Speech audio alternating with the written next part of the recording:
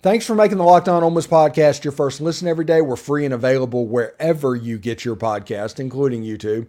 We're part of the Locked On Podcast Network, your team every day. Hello, I am Stephen Willis, and this is a viewer mail segment of the Locked On Ole Miss podcast. And I like doing viewer mail. I like doing things that people want to talk. We're all about perspectives and commentary. So any way that we can do perspectives and give a different voice other than my own as a platform for your supporting of Ole Miss athletics, that's a win for every Ole Miss fan. Because I tell people all the time, it doesn't matter what I say. It doesn't matter if I'm right or wrong. It doesn't matter if you're right or wrong. Ole Miss fans need a place to say it. And if I can make this more of an opportunity as a free platform for Ole Miss fans to enjoy following college football, college basketball, Ole Miss in general, then this is a win and this is a successful thing. And this is the reason that I've been on the iTunes charts for 3 weeks. This is the reason I've completely blown up to the level that we are video-wise. It is because it's not about me. It's about us. I talk about all the time. Ole Miss every day. It's a lifestyle. Ole Miss every day. It's what we're about. It's our mantra. And to do that, I can't rely on what's going on with Ole Miss sports day to day. I need to rely on what you're saying from time to time. So let's get into the mailbag without further ado. Rebel and Dog Country, that's at Brian or at Joiner Brian 2. Who can fill Evans' role from last year? Perimeter run threat to complement Quinshawn Evans. Quinshawn Judkins made a huge difference last year when boxes got stacked. Bentley, Riscano, ? Now, this is an excellent question. Thank you very much, Brian, for sending it in. Now, I think the offense is going to look a little bit different, and it's going to look closer to what it was in 2021 than 2022. I do agree with what you said. Whenever Evans was a healthy back, whenever Zach Evans was playing ball, Ole Miss was a different team than when he wasn't. LSU won the game last year in large part because Zach Evans didn't play. That outside run threat was so elite for Ole Miss. Now, Zach Evans was not the in-between-the-tackles guy. And honestly, if you wanted to game plan with whatever's going on, you could game plan based off of Zach Evans being in and Quinshawn Judkins being in. But the outside run game, just look at the Texas A&M game, to where after the LSU game, Zach Evans decided to play a little bit, even though he was injured. And he was just a weapon on the outside. And A&M was just lost. They were just at a loss. And that outside run is a huge component of the game. Now, I'm not saying that Quinshawn can't develop that part of his game. If you look at statistics and analytics, Quinshawn was one of the faster running backs in the country last season. Him getting to the outside is going to come. But I do think that there needs to be an aspect of inside and outside with this offense. But I think it would come with Riscano and Ulysses Bentley IV. And last year, Bentley hurting his arm also put a huge monkey wrench into Ole Miss's plans running the football. I do think it's going to look more like 2021 where you had Henry Parrish and Snoop Connor and Jerry and Ely. I think the offense is going to look that way in the run game. Now, we might run the ball more. We still could be 70-75% run because we have the best player in college football at running back. But I think the offense is going to look a little bit different. And I think they're going to get him touches in different ways. Instead of getting 25 touches a game running the ball like Quinshawn did last year, he might get 16 touches running the ball and 7 touches receiving the ball.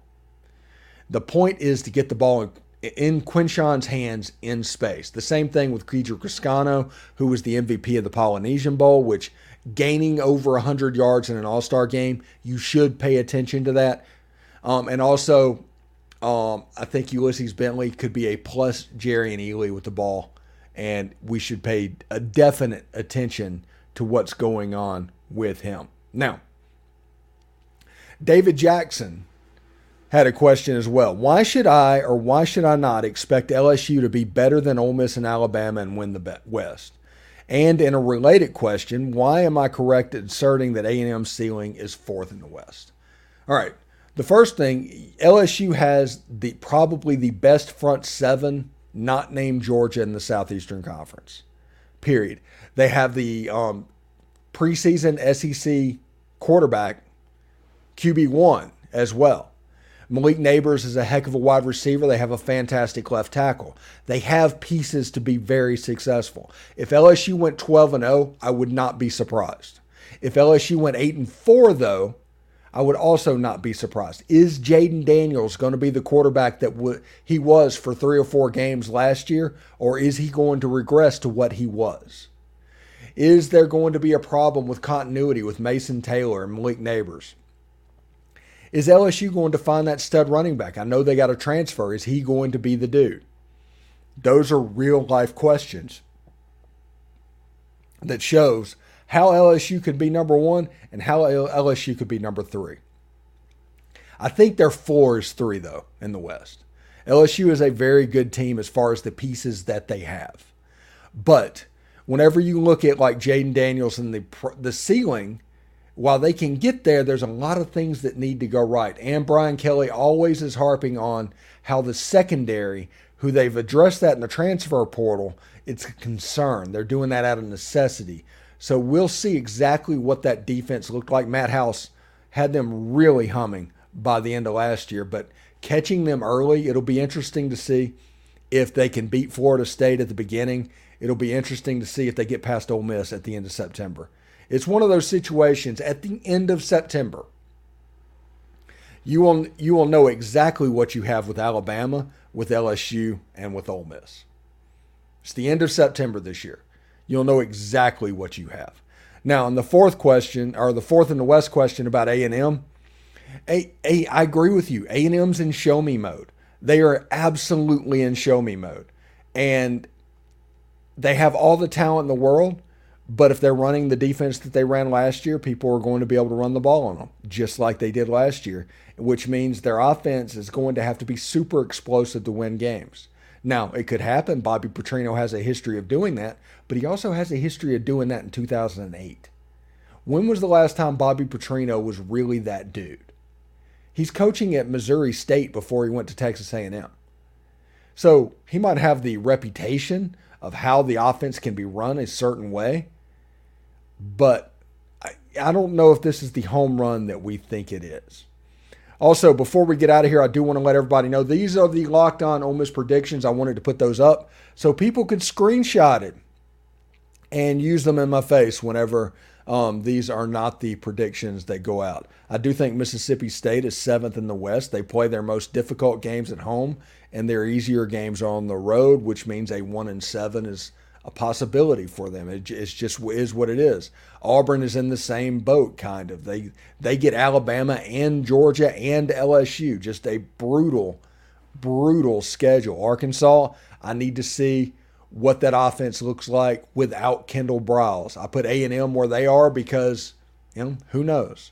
They have all the talent in the world. Ole Miss at 3, I put them there because I expect Alabama to win the West because they have the home game with LSU. I do think it is Alabama-LSU game in the West. In the East, Georgia, Tennessee, Kentucky, South Carolina, Florida, Missouri, Vanderbilt.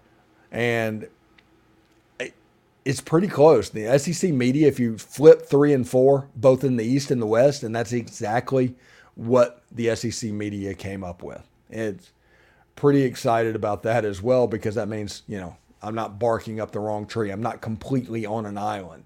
Anyway, thanks for tuning in today, and thanks for making the Locked On Ole Miss podcast your first listen every day. We're free and available whenever you get your podcast. We're part of the Locked On Podcast Network, your team every day. Every dayers, we're going to continue this countdown to camp show lineup that we're doing over the next 8 days. We're also going to try and sprinkle in some guests to talk about Ole Miss football as well. So thank you very much. Enjoy your Monday, and we'll see you tomorrow.